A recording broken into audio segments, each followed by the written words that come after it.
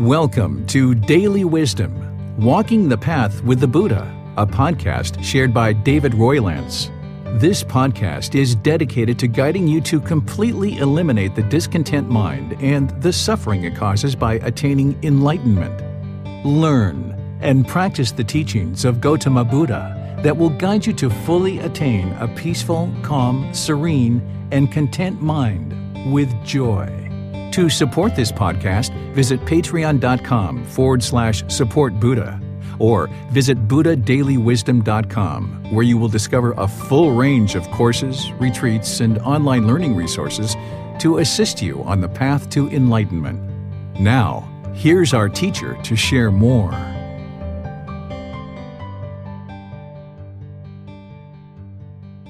Sawadee Kap. Hello and welcome to Daily Wisdom, Walking the Path with the Buddha. I would like to welcome you to our class today. This is our fourth class of a four-part series where I'm sharing loving kindness meditation. Loving kindness meditation is to help you eliminate anger, hatred, ill will in meditation and then move that into practice with your intentions, your speech, and your actions.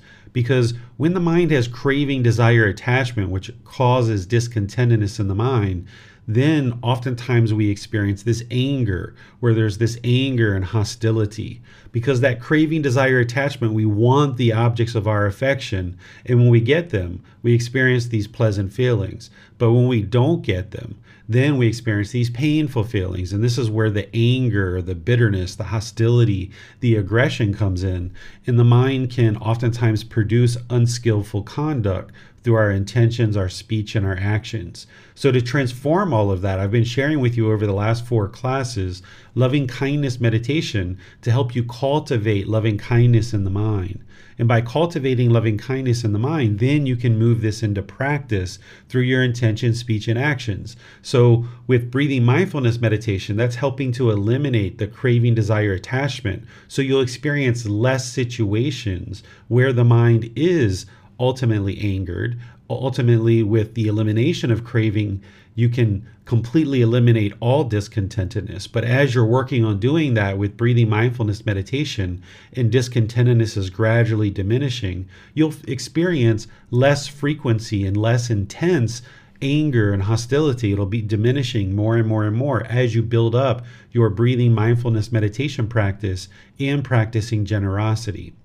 Then, as you're working with loving kindness meditation and bringing that into your practice, now you're cultivating more and more active goodwill, or this genuine interest in seeing all beings be well, and you're moving this into your practice through meditation and through your daily life, through your intention, speech, and actions. And this is going to remedy some very specific pollutions of mind that the Buddha discovered. So craving, anger, and ignorance, or the unknowing of true reality, is what's causing the discontent mind. This is keeping the mind trapped in the unenlightened state. So when we learn these teachings and we acquire this wisdom, now we gain the wisdom of how to eliminate craving, which is causing discontentedness, and we gain the wisdom of how to eliminate anger through applying things like loving kindness meditation and practicing through our intention, speech, and actions this genuine interest in seeing all beings be well.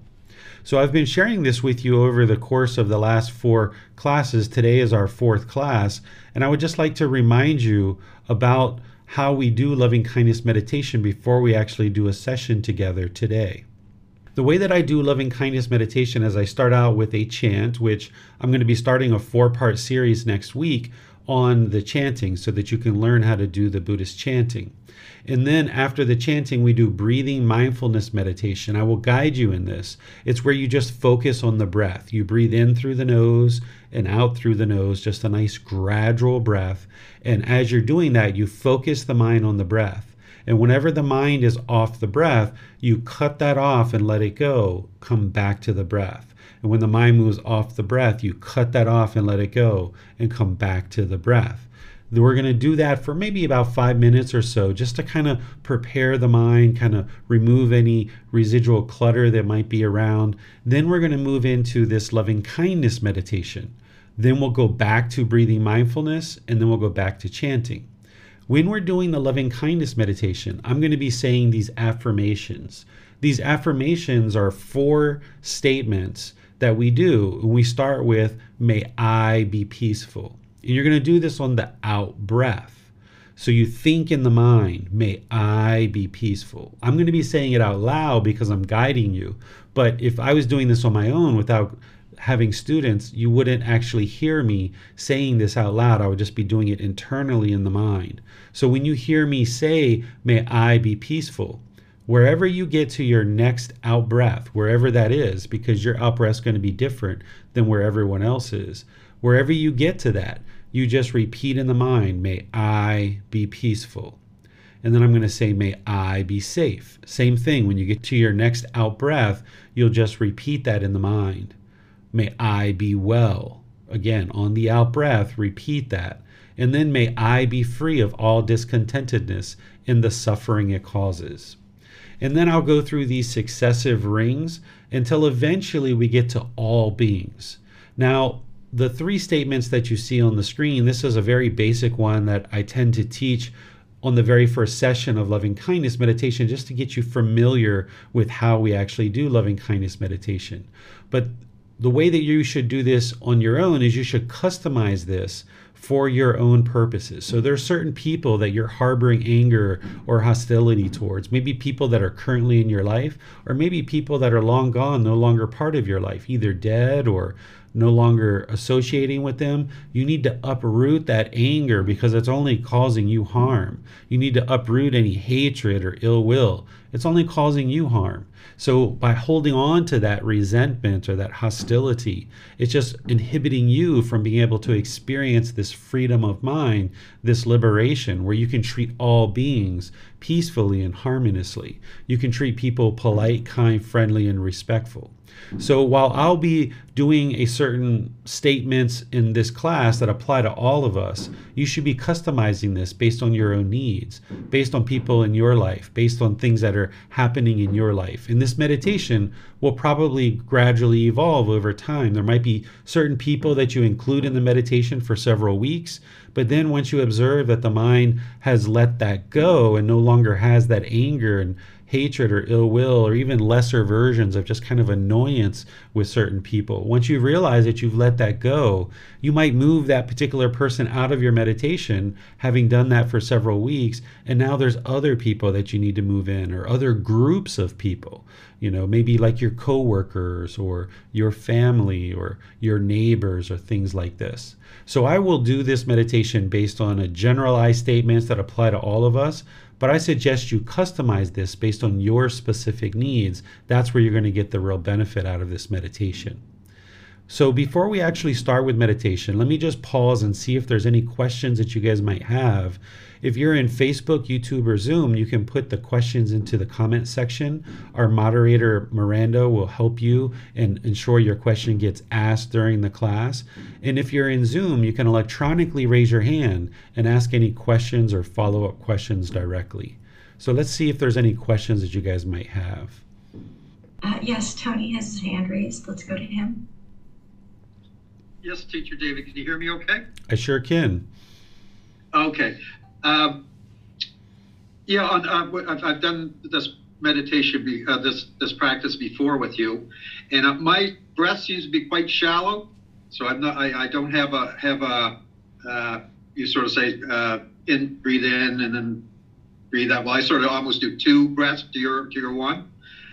So should I do the may I be peaceful and so on and so forth on each breath, and then to the next one? Or what would you suggest? I would suggest that you, since your breath is shorter, that you do it every other breath. So that way it kind of slows things down a bit. Over time, you will be able to kind of elongate your breath and maybe take a more natural, kind of slow and gradual breath. I didn't breathe this way when I first started meditating. It's been developed over time. So that's why the breath that I take is very slow, because what I observed is my breath used to also be very shallow and very rapid. And also the thoughts in the mind at that time were very rapid and bombarded with thoughts. So by slowing my breath down, with the mind and breathing mindfulness meditation fixated on the breath, by slowing the breath down, it actually slowed the mind down as well. So what you would like to do is in your breathing mindfulness meditation, work on slowing the breath down, which will actually slow the thoughts down and kind of quiet the mind and still the mind. But that takes time to develop that over time. And then eventually you'll get to the point where you have more elongated breaths, more natural breaths, and more slow breath. And you'll notice the effects to the mind. And then when you're doing that, then your loving kindness meditation will probably be every breath. But for now, I think if you did every other breath, you'd probably be fine. Thank you, sir. You're welcome. Are there maybe exercises that one could do outside of meditation to help to slow the breath down? Yeah, there's some things that I did when I observed in meditation that the breath was real rapid. I, of course, tried to slow it down in meditation, and I was only able to experience a certain amount of benefit there because I was trying to do multiple things at one time, slowing down the breath, focusing the mind on the breath, cutting off the thoughts and all these other things. So I decided outside of meditation, I was just going to work on the breath, and I would kind of go sit somewhere really comfortable, or I would sit kind of on the side of my bed, and I would just work on the breath and just slowing the breath down, not even trying to cut off the thoughts, not even trying to fixate the mind on the breath, all those other pieces that you put together with breathing mindfulness meditation and loving kindness meditation. Instead, I broke it down to just one single thing, because the Buddha talks about singleness of mind and just focusing on one thing. So you kind of have to build your meditation practice much like if you were going to build a brick wall. You're going to put one layer of bricks first, and you're going to put another layer of bricks. You're going to slowly build this up until you have a nice solid wall. And you even have to pause in between and let the concrete dry in between layers in some cases. So the same thing is that there were times where I would just focus on the breath and working on slowing down the breath and getting comfortable to train the mind that I wasn't going to die if I had a really nice slow breath, or if there was a gap in between the breath, because you'd like to also have this gap where you take this nice inhale and then you get to the top of that and there's this little gap where there's nothing happening at all, and then you exhale just gradually, and then there's a gap there as you transition over to the inhale. So I had to train the mind not to be worried that if I wasn't breathing or I wasn't breathing rapidly that I was going to die, because at that time I was afraid of death. So over time you kind of gradually train the body and you train the mind, and you can do this outside of meditation, just doing some breath work and some breath exercises. Thank you, sir. You're welcome. Rick asked a question on Zoom. He said, the method you prescribe is focusing attention coming in and out through the nose. Because I too have had a history of difficulty with the breath, would it help if I focus on the rising and falling of the abdomen, particularly in the diaphragm? There's some people who do that. I've never done it that way. I've always found the breath is better. And the Buddha, in his instructions and his words, he always talks about focusing on the breath. He doesn't talk about the abdomen or the diaphragm because there's a lot of things going on there. So I suggest that students focus on the breath, the sound of the breath coming in, or the sensation of air moving over the skin. And of course, breathing in through the nose is impermanent. You may be able to breathe most times, but if there's allergies or colds or things like this, you might actually have to breathe in through the mouth a little bit and actually focus on the sensation of air moving over the lip or the sound of air coming into the body. And this is something that I was aware of because I had allergies, and I use nasal rinses to clean out the nose so it stays pretty clean here. And I also have an air filter in the room as well where I sleep. But I knew that breathing in through the nose was impermanent. So there's different times in my practice where I intentionally trained to breathe in the mouth, in and out of the mouth, so that when I got to those times, it wasn't, so problematic that I would realize, oh, I can't breathe out of the nose today. Okay, well, I'll just use the mouth, because I had trained on that previously. There's a student who asked a question about this in the Facebook group this week. So that's why I bring it up, that you should train on breathing in and out through the nose and develop that and focus the mind on the sound of the breath and the sensation of air moving into the nose, one of those two.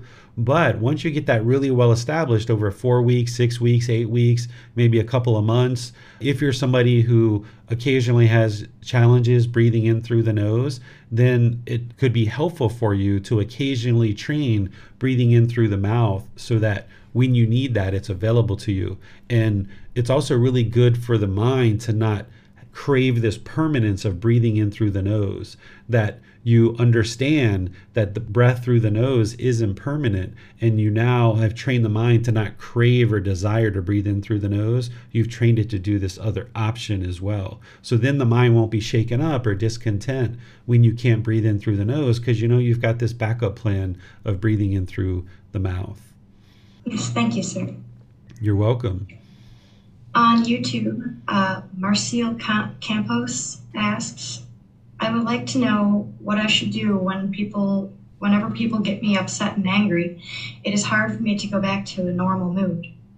Yeah, this is because they're still craving anger and ignorance, or the unknowing of true reality. These are the three poisons, or the three unwholesome roots.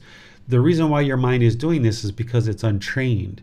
The only time you're never going to experience any anger is when the mind's actually enlightened. Even in the first, second, third stage of enlightenment, as the mind's making its way to enlightenment, you're going to experience discontentedness. That anger doesn't get extinguished until you move into the third stage of enlightenment. That's where, by that time, all ill will has been abandoned from the mind. So in order to eliminate the anger that you're experiencing, you need to fully develop the entire path to enlightenment as a comprehensive approach. You can't just press a button. There's no quick fix to this. It's gradual training, gradual practice to experience gradual progress. So if you get access to the resources that I share and you join this group learning program regularly, I'll gradually guide you in how to eliminate anger 100% from the mind and all other discontent feelings too, so that you'll no longer need to experience them. The place to start would be to go to buddhadailywisdom.com. From there, you can download the free book, which is volume 1, and you can start reading that. And then if you'd like to join this program, every Sunday and Wednesday at the same time, we have classes here online. And then we have a Facebook group where you can ask questions. You can ask questions in these classes. You can send private messages, and you can even schedule personal guidance sessions with me where we meet in Zoom or in person here in Chiang Mai, or also I travel around the world and teach at different places. So we're getting ready to have a retreat in Washington, D.C. And if you happen to be in that area, you're welcome to join. But you'll need to develop a comprehensive approach. So I can't really share with you exactly how to eliminate anger, because it's going to take me many months to explain that to you. That's why there's 13 books and there's 7 months of classes in this group learning program. And then there's a year and a half of training in the Pali Canon and English study group. But you do this slowly, right? When you're standing at the bottom of a mountain and you're looking up at the top, the mountain looks really tall. But when you're on your way up, and surely when you're at the top of the mountain, you realize that it wasn't really that tall after all. So you got to start somewhere. So if you start with the resources that I shared, the book at buddhadailywisdom.com that you can download for free, or you can order printed copies or go print it yourself, and you join this program regularly, you can gradually build up your practice where you'll start seeing results. That discontentedness will gradually diminish. And I'm here to help you and support you, but you'll have to do the work to gradually learn. This isn't a question that can be answered in just a 3-minute or 5-minute reply.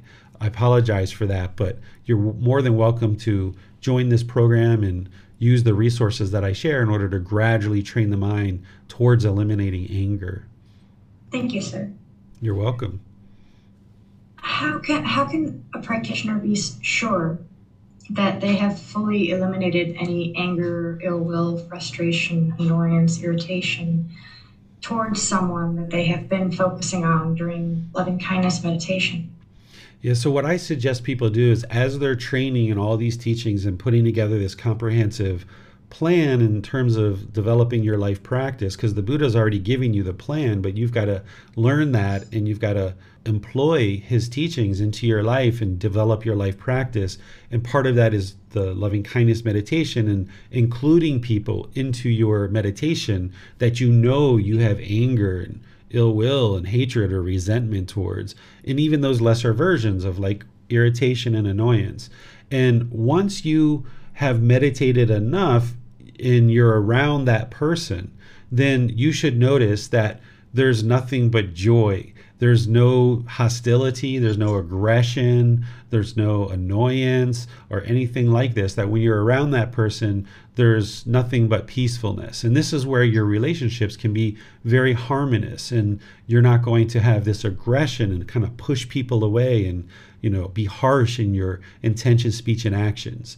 If these are people that you no longer see anymore, like maybe people that have passed away or people that are no longer friends, and you're no longer ever planning to be around those people for various reasons, that's fine. You don't need to go back and actually interact with those people, but you do need to include them in your meditation so that you can eliminate your anger and hostility towards them. And the way that you can objectively test whether you've completely eliminated the anger is you need to be honest with the mind, and you need to objectively look at this and think about, okay, if this person showed up and knocked on my front door and said, hey, my car broke down 2 blocks away, can you give me some help?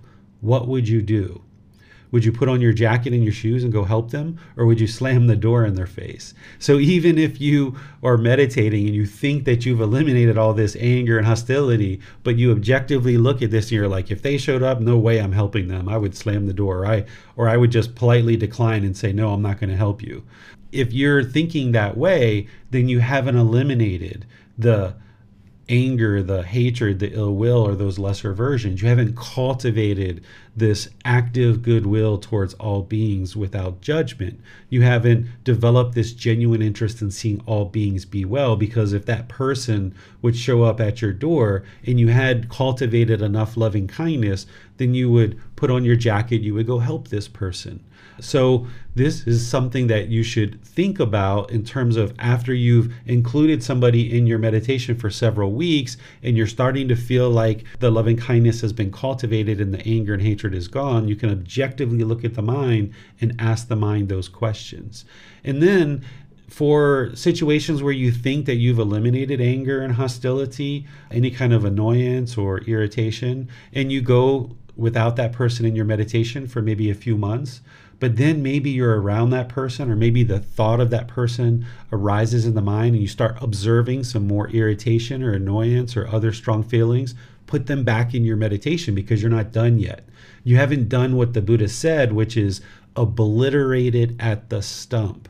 He talks about this in terms of the pollutions of mind, that you need to obliterate it at the stump or destroy it so that it's no longer subject to future arising, so that this ill will no longer arise in the future. You need to obliterate it at the stump of a tree, or you need to destroy it. So at any point that you see any kind of anger or hostility in the mind, you need to put those people or those groups of people back into your meditation so you can obliterate it at the stump so that it's no longer subject to future arising.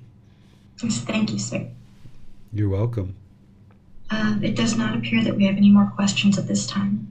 All right, so let's move into meditation. I'll go ahead and guide you guys into meditation, and we can open up for some more questions at the end if you guys still have questions. So go ahead and take a meditation position. If you're seated, that might be on the floor with some cushions under your rear. You would like to have your legs crossed just lightly so that they're not real tight. This allows the circulation to continue to flow, because if the legs are real tight, then you're going to inhibit circulation and you're going to end up with some pain in the legs. This also lessens the angle at the hips, knees, and ankles. The hands and arms should be comfortable in the lap. The Buddha put his right hand on top of his left with his thumbs together, and you can put that in your lap if you like. Other options would be your palms on your thighs, on your knees, maybe on the armrest of a chair. This practice isn't about everyone doing it exactly the same, because that's not possible.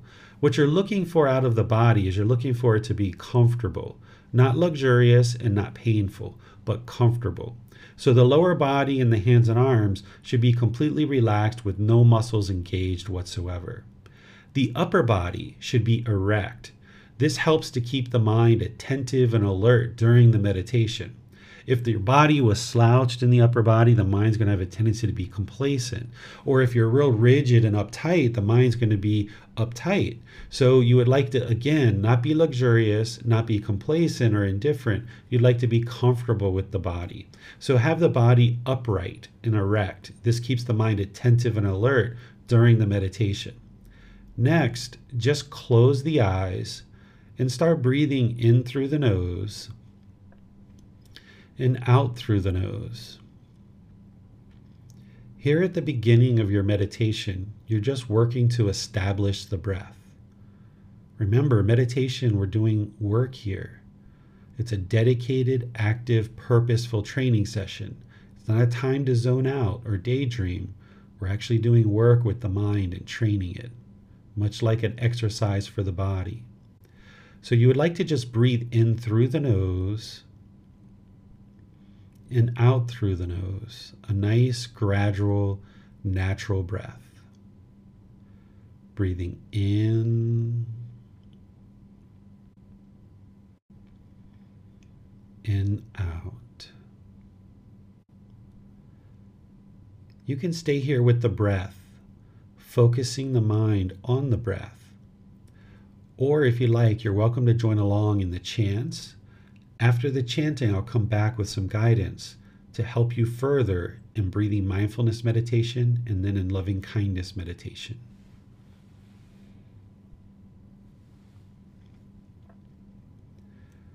Arahang Samma Sambuddho Bhagava Bhutang Bhagavantaṃ Abhivadayami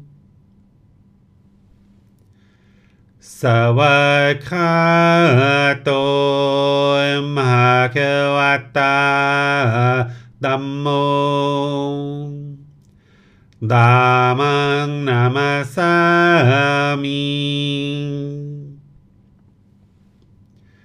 Supatipano Bhagavato Sāvaka Saṅgho Saṅghang Namami Namo Tassa Bhagavato Arahato Samma Sambuddhassa Namo Tassa Bhagavato Arahato Samma Sambuddhassa Namo Tassa Bhagavato Arahato Samma Sambuddhassa Iti piso Bhagava Arahang Samma Sambuddho Vicacaranang Sammuno Sakatoro Kavito Anutero Purisa Dhammasati Satatava Manusanam Bhoto Bhagavati.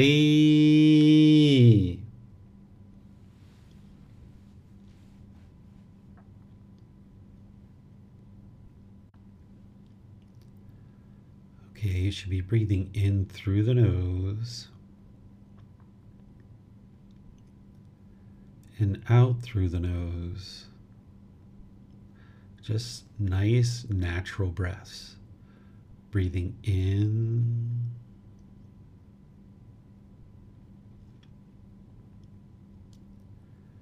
and out.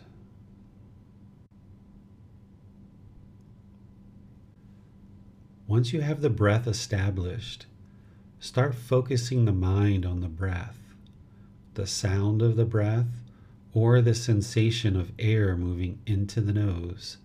This is the present moment.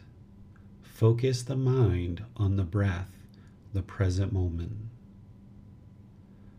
Breathing in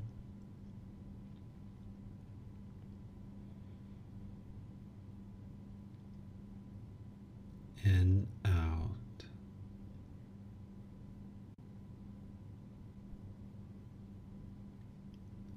Wherever you observe that the mind is moving off the breath, cut that off, let it go, and come back to the breath, the present moment. No need to observe the thought, judge the thought, label the thought, or even attempt to figure out where it's coming from.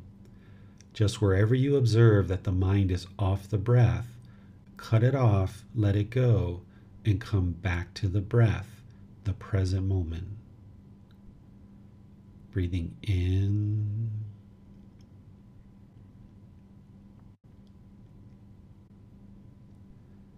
and out.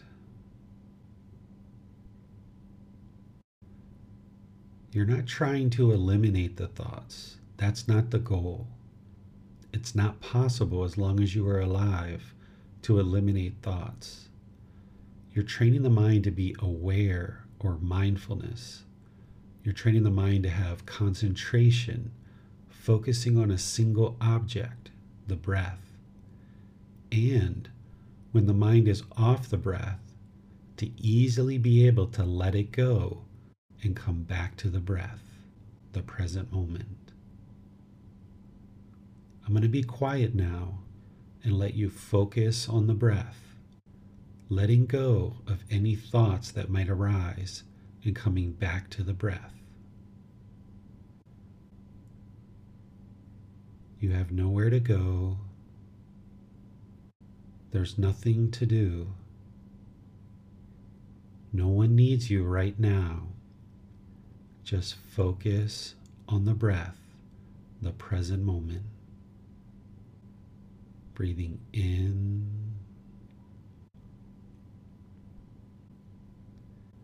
and out.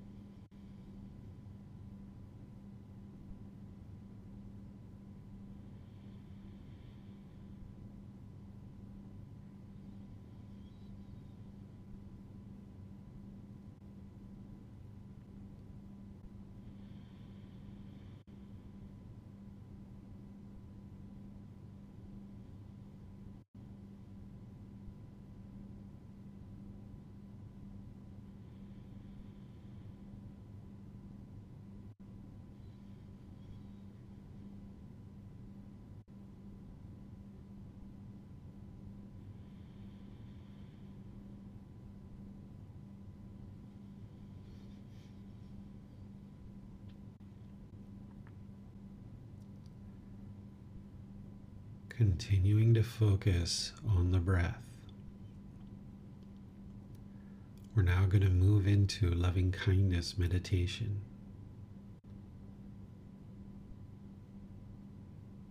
On the next exhale, repeat these affirmations in the mind.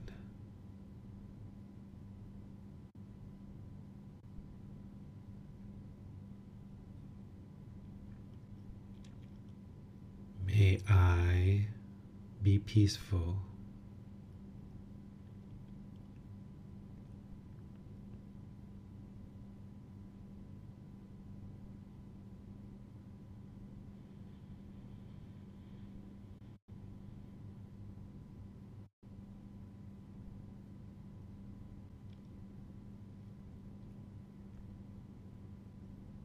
May I be safe.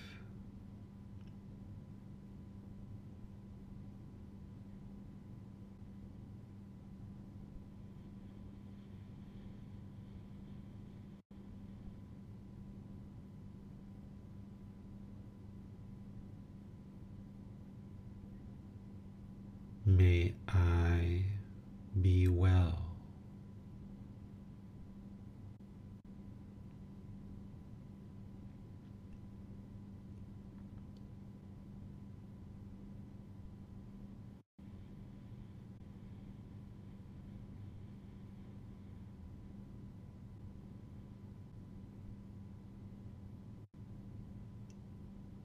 May I be free of all discontentedness and the suffering it causes.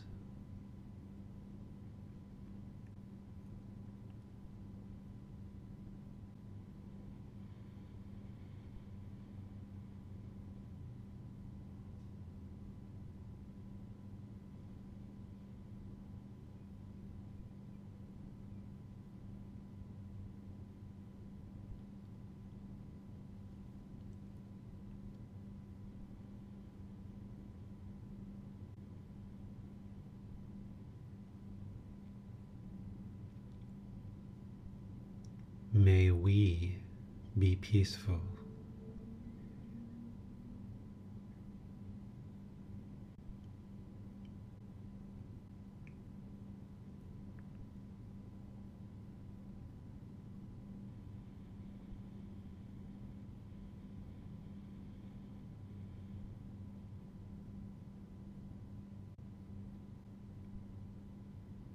May we be safe.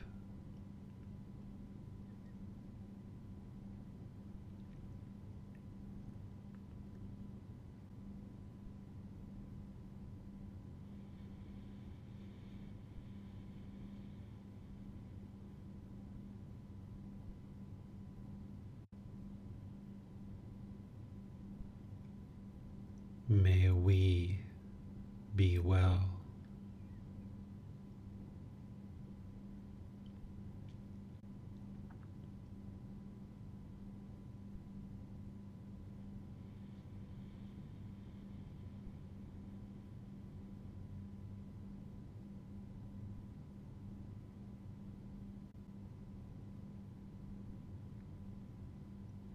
May we be free of all discontentedness and the suffering it causes.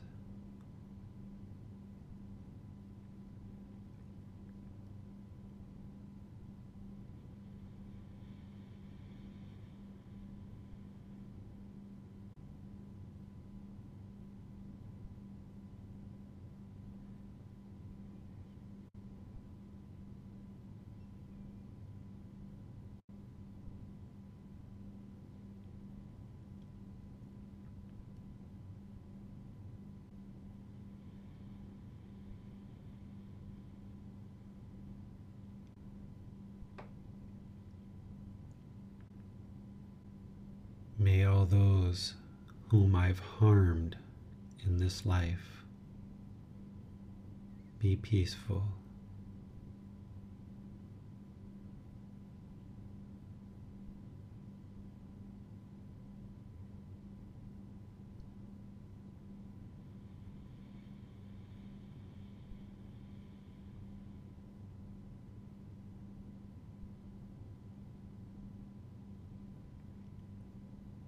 be safe.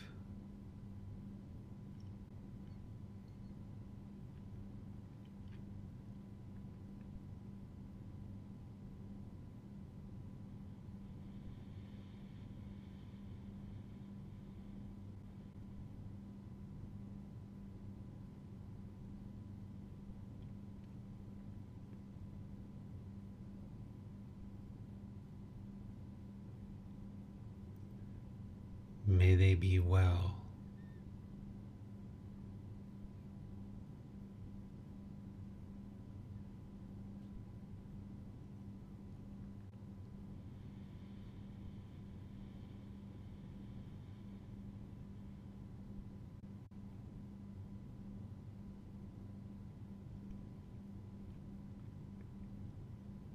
May they be free of all discontentedness and the suffering it causes.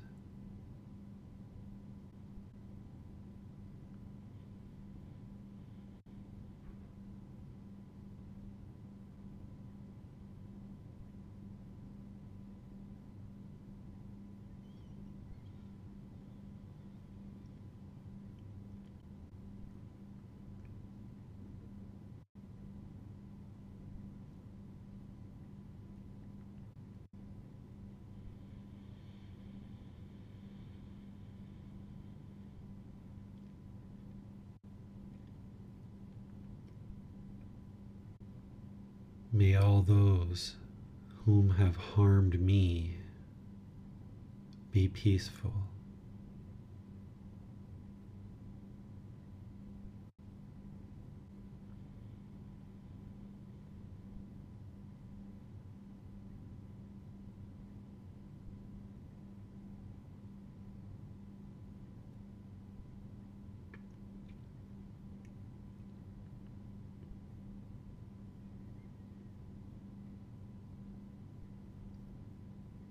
May they be safe.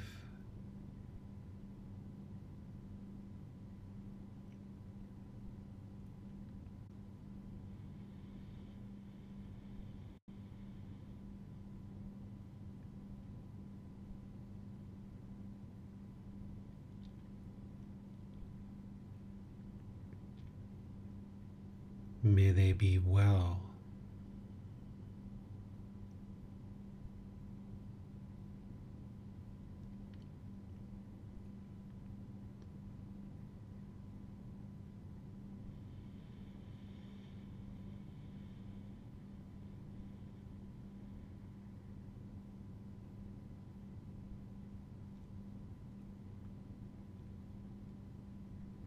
May they be free of all discontentedness and the suffering is caused.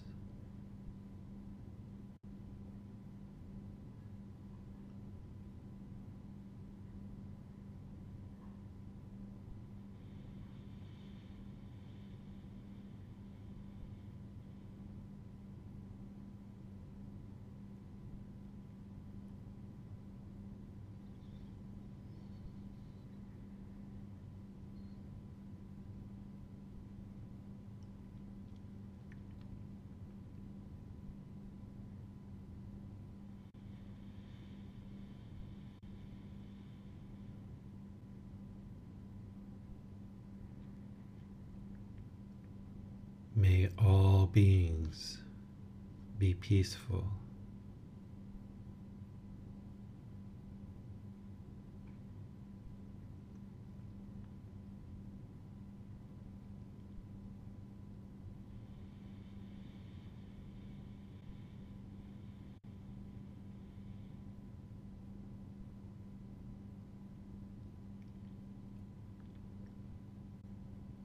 May all beings be safe.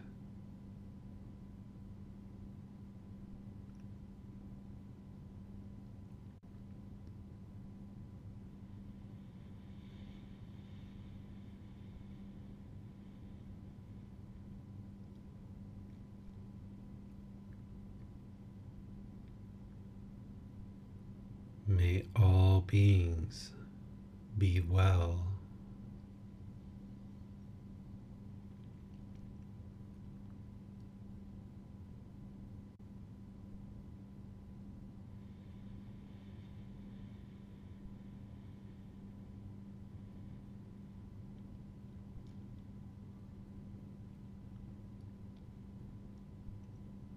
May all beings be free of discontentedness and the suffering it causes.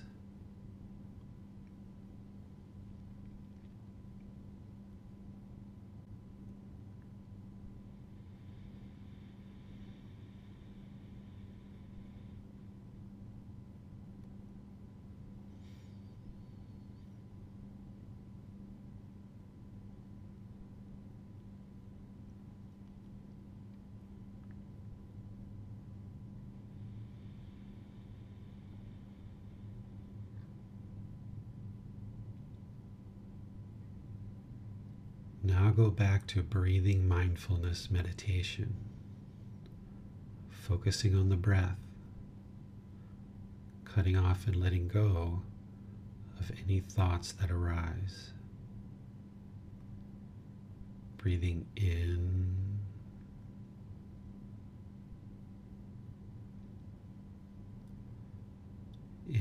out.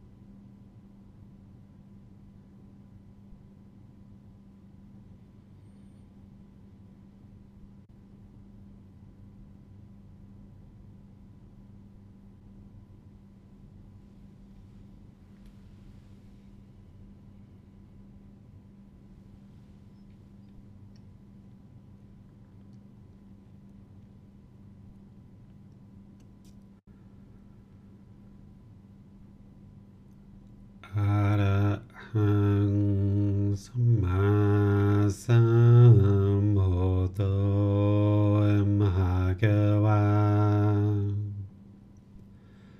Bhutang Bhagavanhang Apivateyami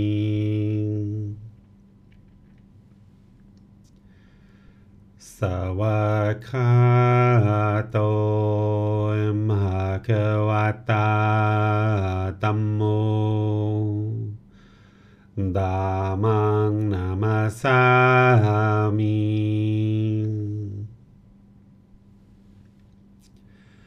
Supatipano Bhagavato Sāvaka Saṅkho Saṅghang Namami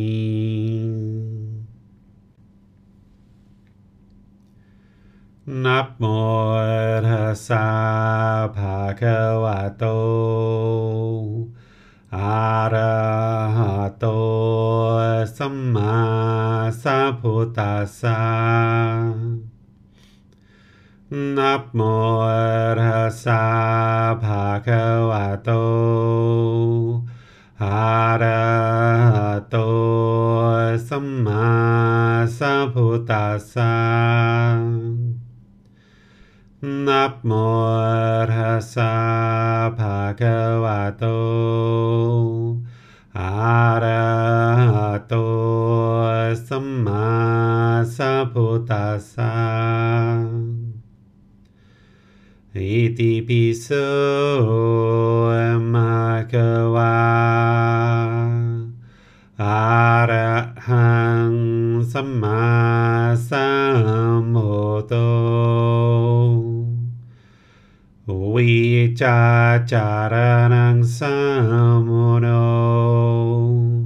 Sakhato Rokavito Anuttaro Purisa Dhammasati Satatava Manusarang Bhutto Bhagavati.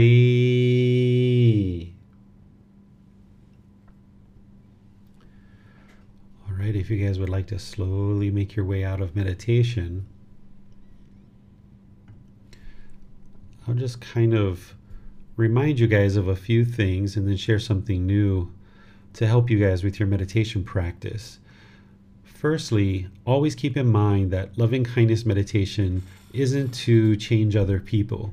This is for you to change and improve, transform the condition of your mind. So this is all directed inward at your own mind. Oftentimes people mistakenly think that loving kindness meditation is to change other people, almost like the way that perhaps you've been taught in a prayer or something like this, that this is all about transforming your mind. This entire path to enlightenment is about your mind, not about training other people or controlling other people. So always focus this meditation inwardly.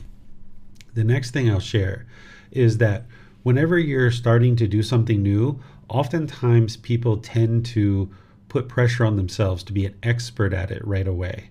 This is impossible. Nothing that you've ever learned has been that way. You've always had to gradually train and gradually practice in order to experience gradual progress. So meditation is exactly the same way. So if you're just starting out, or maybe you're just starting out learning with me, and you've done other meditations before, or you've done meditation other ways, other places before, I encourage you to understand that you're not going to be an expert right away, that there's going to need to be some improvements to the way that you meditate. If you've been meditating other places, there might be some things that are different about what I'm sharing with you. And as you experience those, rather than hold on to what you've done before, I suggest that you work with these teachings and work with these, because what I'm sharing with you is what you'll see in the words of the Buddha and what the Buddha taught. And it's a Buddha that's going to deeply understand the path to enlightenment. It's his knowledge, his wisdom, his insight that declared this path to enlightenment. He's the originator, the discoverer of this path to enlightenment. And what we've seen over 2,500 years is people have gotten farther and farther away from those teachings. And this is why people have really struggled to experience enlightenment, because people have moved farther and farther away from those teachings. But when you go back to the original source, the words of the Buddha, you can see what he taught and what he didn't teach. And with this wisdom, then you can refine your practice. Because if you're currently unenlightened and you've been at this for a little while, then there are certain things that you're doing that aren't 100% the truth that you're going to have to let go of. So by training the mind to let go of those things and work with these things that you're learning from the words of the Buddha, that's where you'll see the real progress. And if you're just starting, or if you're just starting to learn with the words of the Buddha, understand that you're not going to be an expert. It's going to take you time to build up your practice, many months and maybe even years, but gradually work at it. That's how you experience progress. If you're expecting or craving or wanting to be an expert from the beginning, this is that ego that's in there, that conceit, that arrogance, wanting to be an expert from the very beginning. This isn't how anything that you've ever learned works. So be humble. It's wonderful to be in kindergarten again. It's wonderful to be in the first grade again. It's so wonderful. My son is now in the third grade, finishing up third grade, and I go pick him up at school each day pretty much, and it's wonderful seeing these little kids come out. It's just so wonderful. If you think back to those days when you were in kindergarten, first grade, second grade, third grade, life was just so wonderful, wasn't it? So allow the mind to go back to being in kindergarten, first grade, second grade, third grade, where you realize you're not an expert and you can just be humble and peaceful and just build up your practice from the beginning. So I'll turn things over to all of you guys and see what questions you guys might have now that this is our fourth and last session of breathing mindfulness meditation. As you would like to ask questions, you can put those into Facebook, YouTube, or Zoom, or you can electronically raise your hand in Zoom. And as we end this series of classes, once we move into and complete the chanting series of 4 classes, we'll be rotating between breathing mindfulness meditation and loving kindness meditation in this program. So while this is the last class of our 4-part series, we will be doing loving kindness meditation more in this group learning program as we progress. Once we get to the end of our chanting series, then we'll just rotate between breathing mindfulness one week and loving kindness the next week. So I'll turn things over to all of you guys for any questions that you might have. Yes, sir. Is there ever a time where you would recommend focusing more on one meditation or the other more often?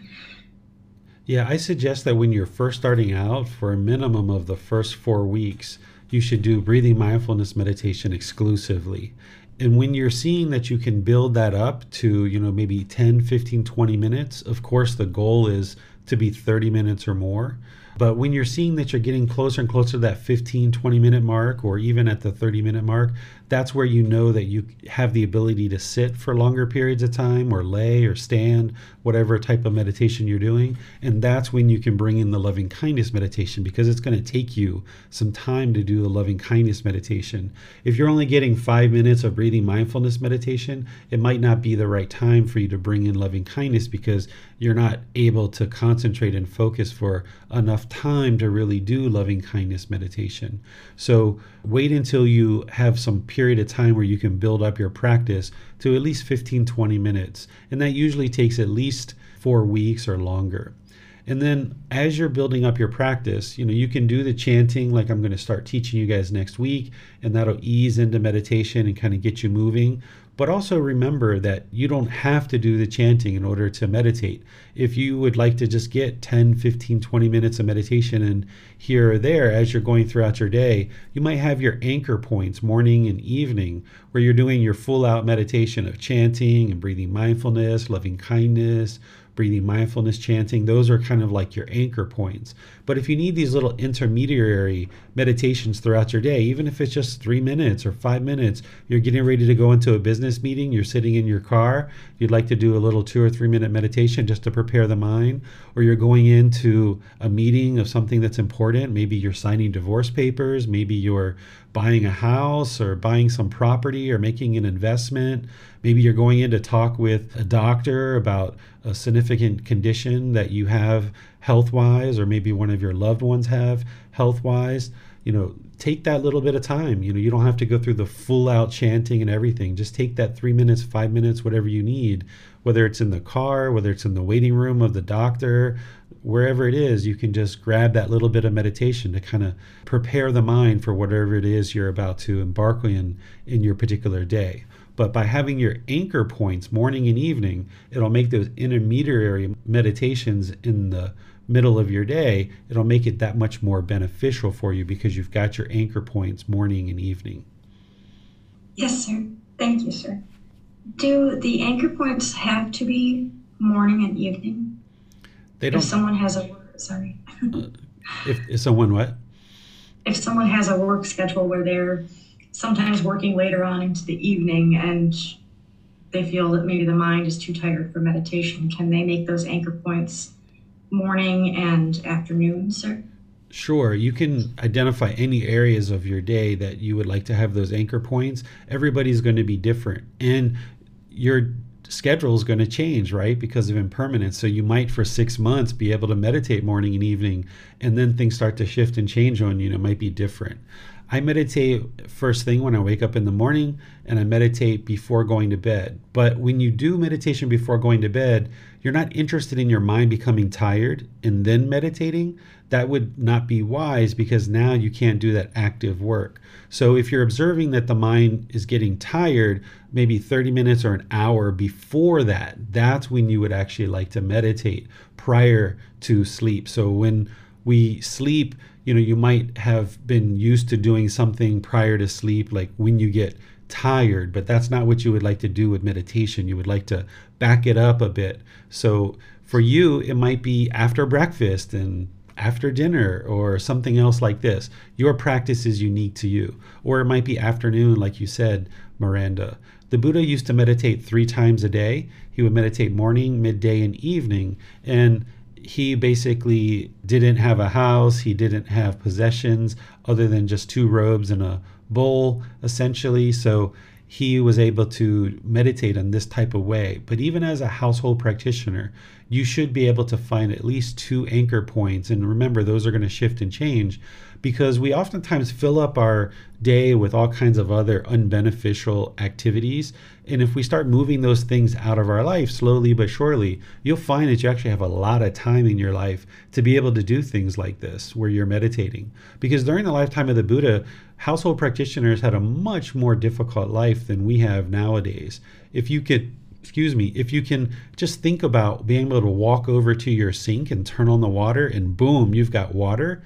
2,500 years ago, that's not the way it was. There were households of people that needed to spend almost an entire day over multiple days in a month just to go to the water well, fill up their buckets of water, carry them to the house, dump them into some other container, go back to the water well, fill those up. They had to do this throughout their month multiple times to be able to provide water for the household.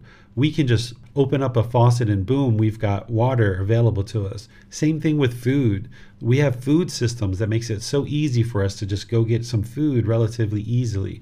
This didn't exist during the lifetime of the Buddha. And there's other things like this, that our life has a lot more space in it than it did during the lifetime of the Buddha. And this is why we tend to fill up our day with all kinds of erroneous activities. And if you start moving those unbeneficial things out of your life slowly but surely, you'll notice that you have more time to do things that are really beneficial for the mind, which are like meditation or attending these classes, studying with the books and the text, watching videos and podcasts, things like this. And as you gradually clear out these things of your life, you'll find that you'll be able to make more time for studying and training the mind. And then as you train the mind, you'll notice that you'll really get a lot of time in your life, because we spend so much time being angry and frustrated and irritated, arguing with people, holding grudges against people, being resentful. When you start moving out all of that unwholesome stuff out of your life, wow, right? Now you really start getting a lot of time. So first you start focusing on meditation, attending classes, learning these teachings, training the mind.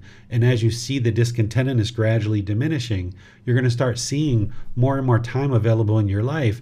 And now you can start doing a lot of the things that you truly enjoy, whether it's spending time with people that are close to you or certain hobbies or activities, because you've cleared out all of the erroneous, unbeneficial things. And now your mind is starting to function more optimally, and you're not sitting around being miserable with this discontent mind. Yes, sir. Thank you, sir.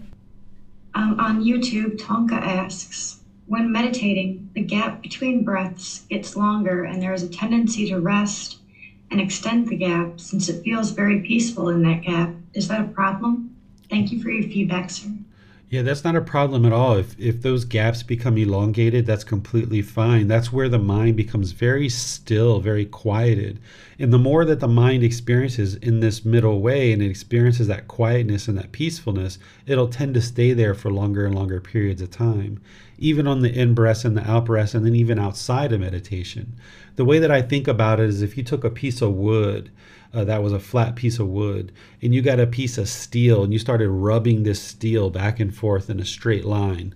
Over lots of time of rubbing that steel into the wood over and over and over again, it would wear this groove down into the wood.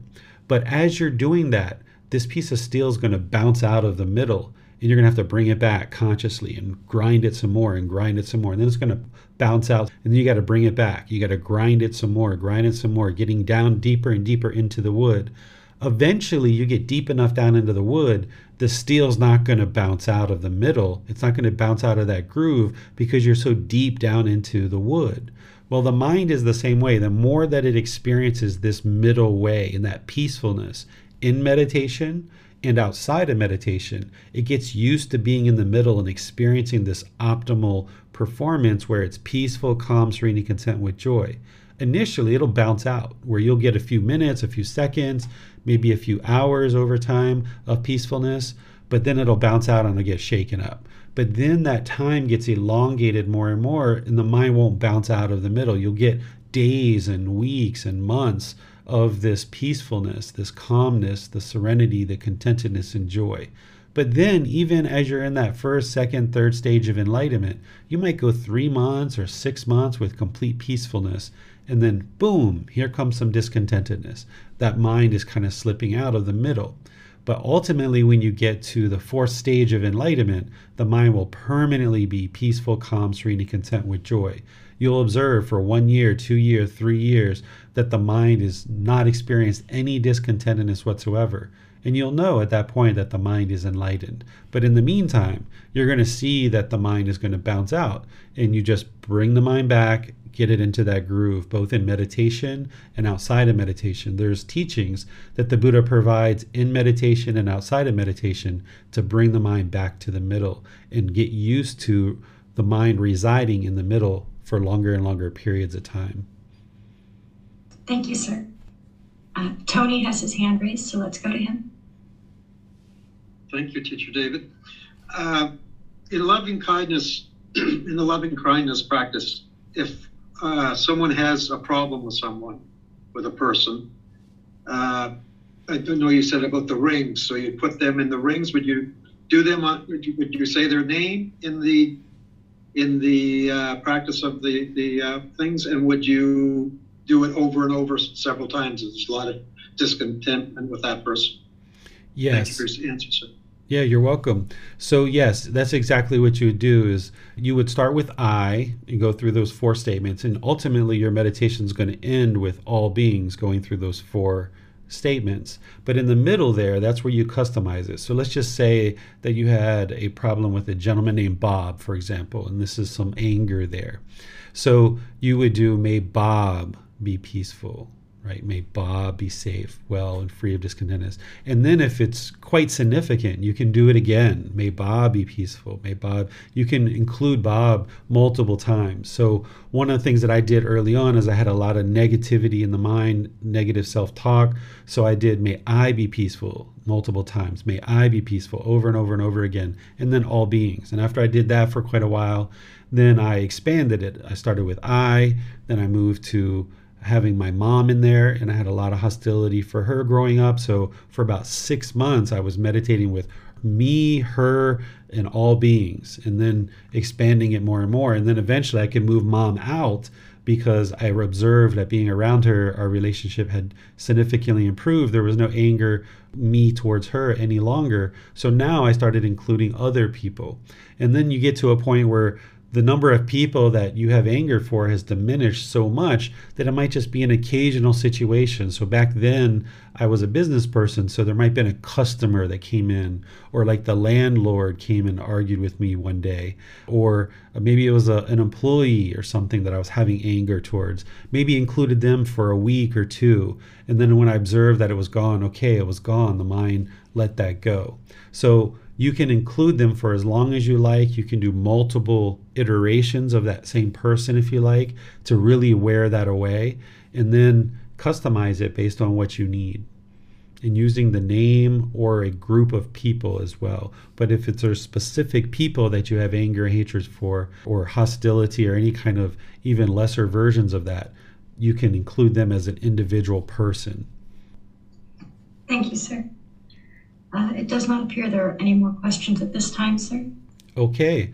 Well, I'll just share with you guys what we're going to be doing in the future classes. Is next week on Wednesday, we're going to be doing the Buddhist chanting, starting that 4-part series. I'm going to start just like I've done these other 2 series, where I'm first going to talk with you and help you understand the why. Why even would someone be interested in learning something like Buddhist chanting? And why would you do it? How do you do it? All these different aspects. And then I'm going to actually teach you how to do it using visual aids and guiding you slowly but surely, not only the chants in Pali, which is the original source language of the Buddhist teachings, but I'm going to show you the English translations as well. We're going to do that next Wednesday and go through a 4-part series with that. And then this Sunday in our group learning program, we're going to be in chapter 5 of this book, Developing a Life Practice, The Path That Leads to Enlightenment. Chapter 5 is the Eightfold Path. This is the path for all humans to enlightenment. When we talk about developing your life practice, this is the life practice. This is the path to enlightenment. So you're going to need to know the Eightfold Path backwards, forwards, left, right, up, down, like the back of your hand. So if you've learned this a time or two here or there, you would probably be interested to learn it again and really soak it into the mind. If you've learned this in other places, it's really important to learn it the way that I'm going to share it with you, because I use the words of the Buddha. Because remember, he's the discoverer, the declarer, the originator of this path to enlightenment. So by using his words of what he actually taught, then you can deeply understand and penetrate the teachings to gain the wisdom that you need in order to put together this life practice and really see the results of it. So thank you all for coming to today's class. I'll see you either next Wednesday or perhaps this Sunday, maybe even both of those days. Until then, we'll see you next time. Have a very lovely and wonderful rest of your day. Sawadee ka. Thank you for listening to this podcast. To provide support for this podcast, visit patreon.com/support Buddha. To access more teachings, visit buddhadailywisdom.com. There, you will discover a full range of courses, retreats, and online resources to assist you on the path to enlightenment. Remember to establish a daily, consistent meditation practice, along with learning and practicing these teachings. A well-developed meditation practice is the foundation in which to train the mind to attain enlightenment.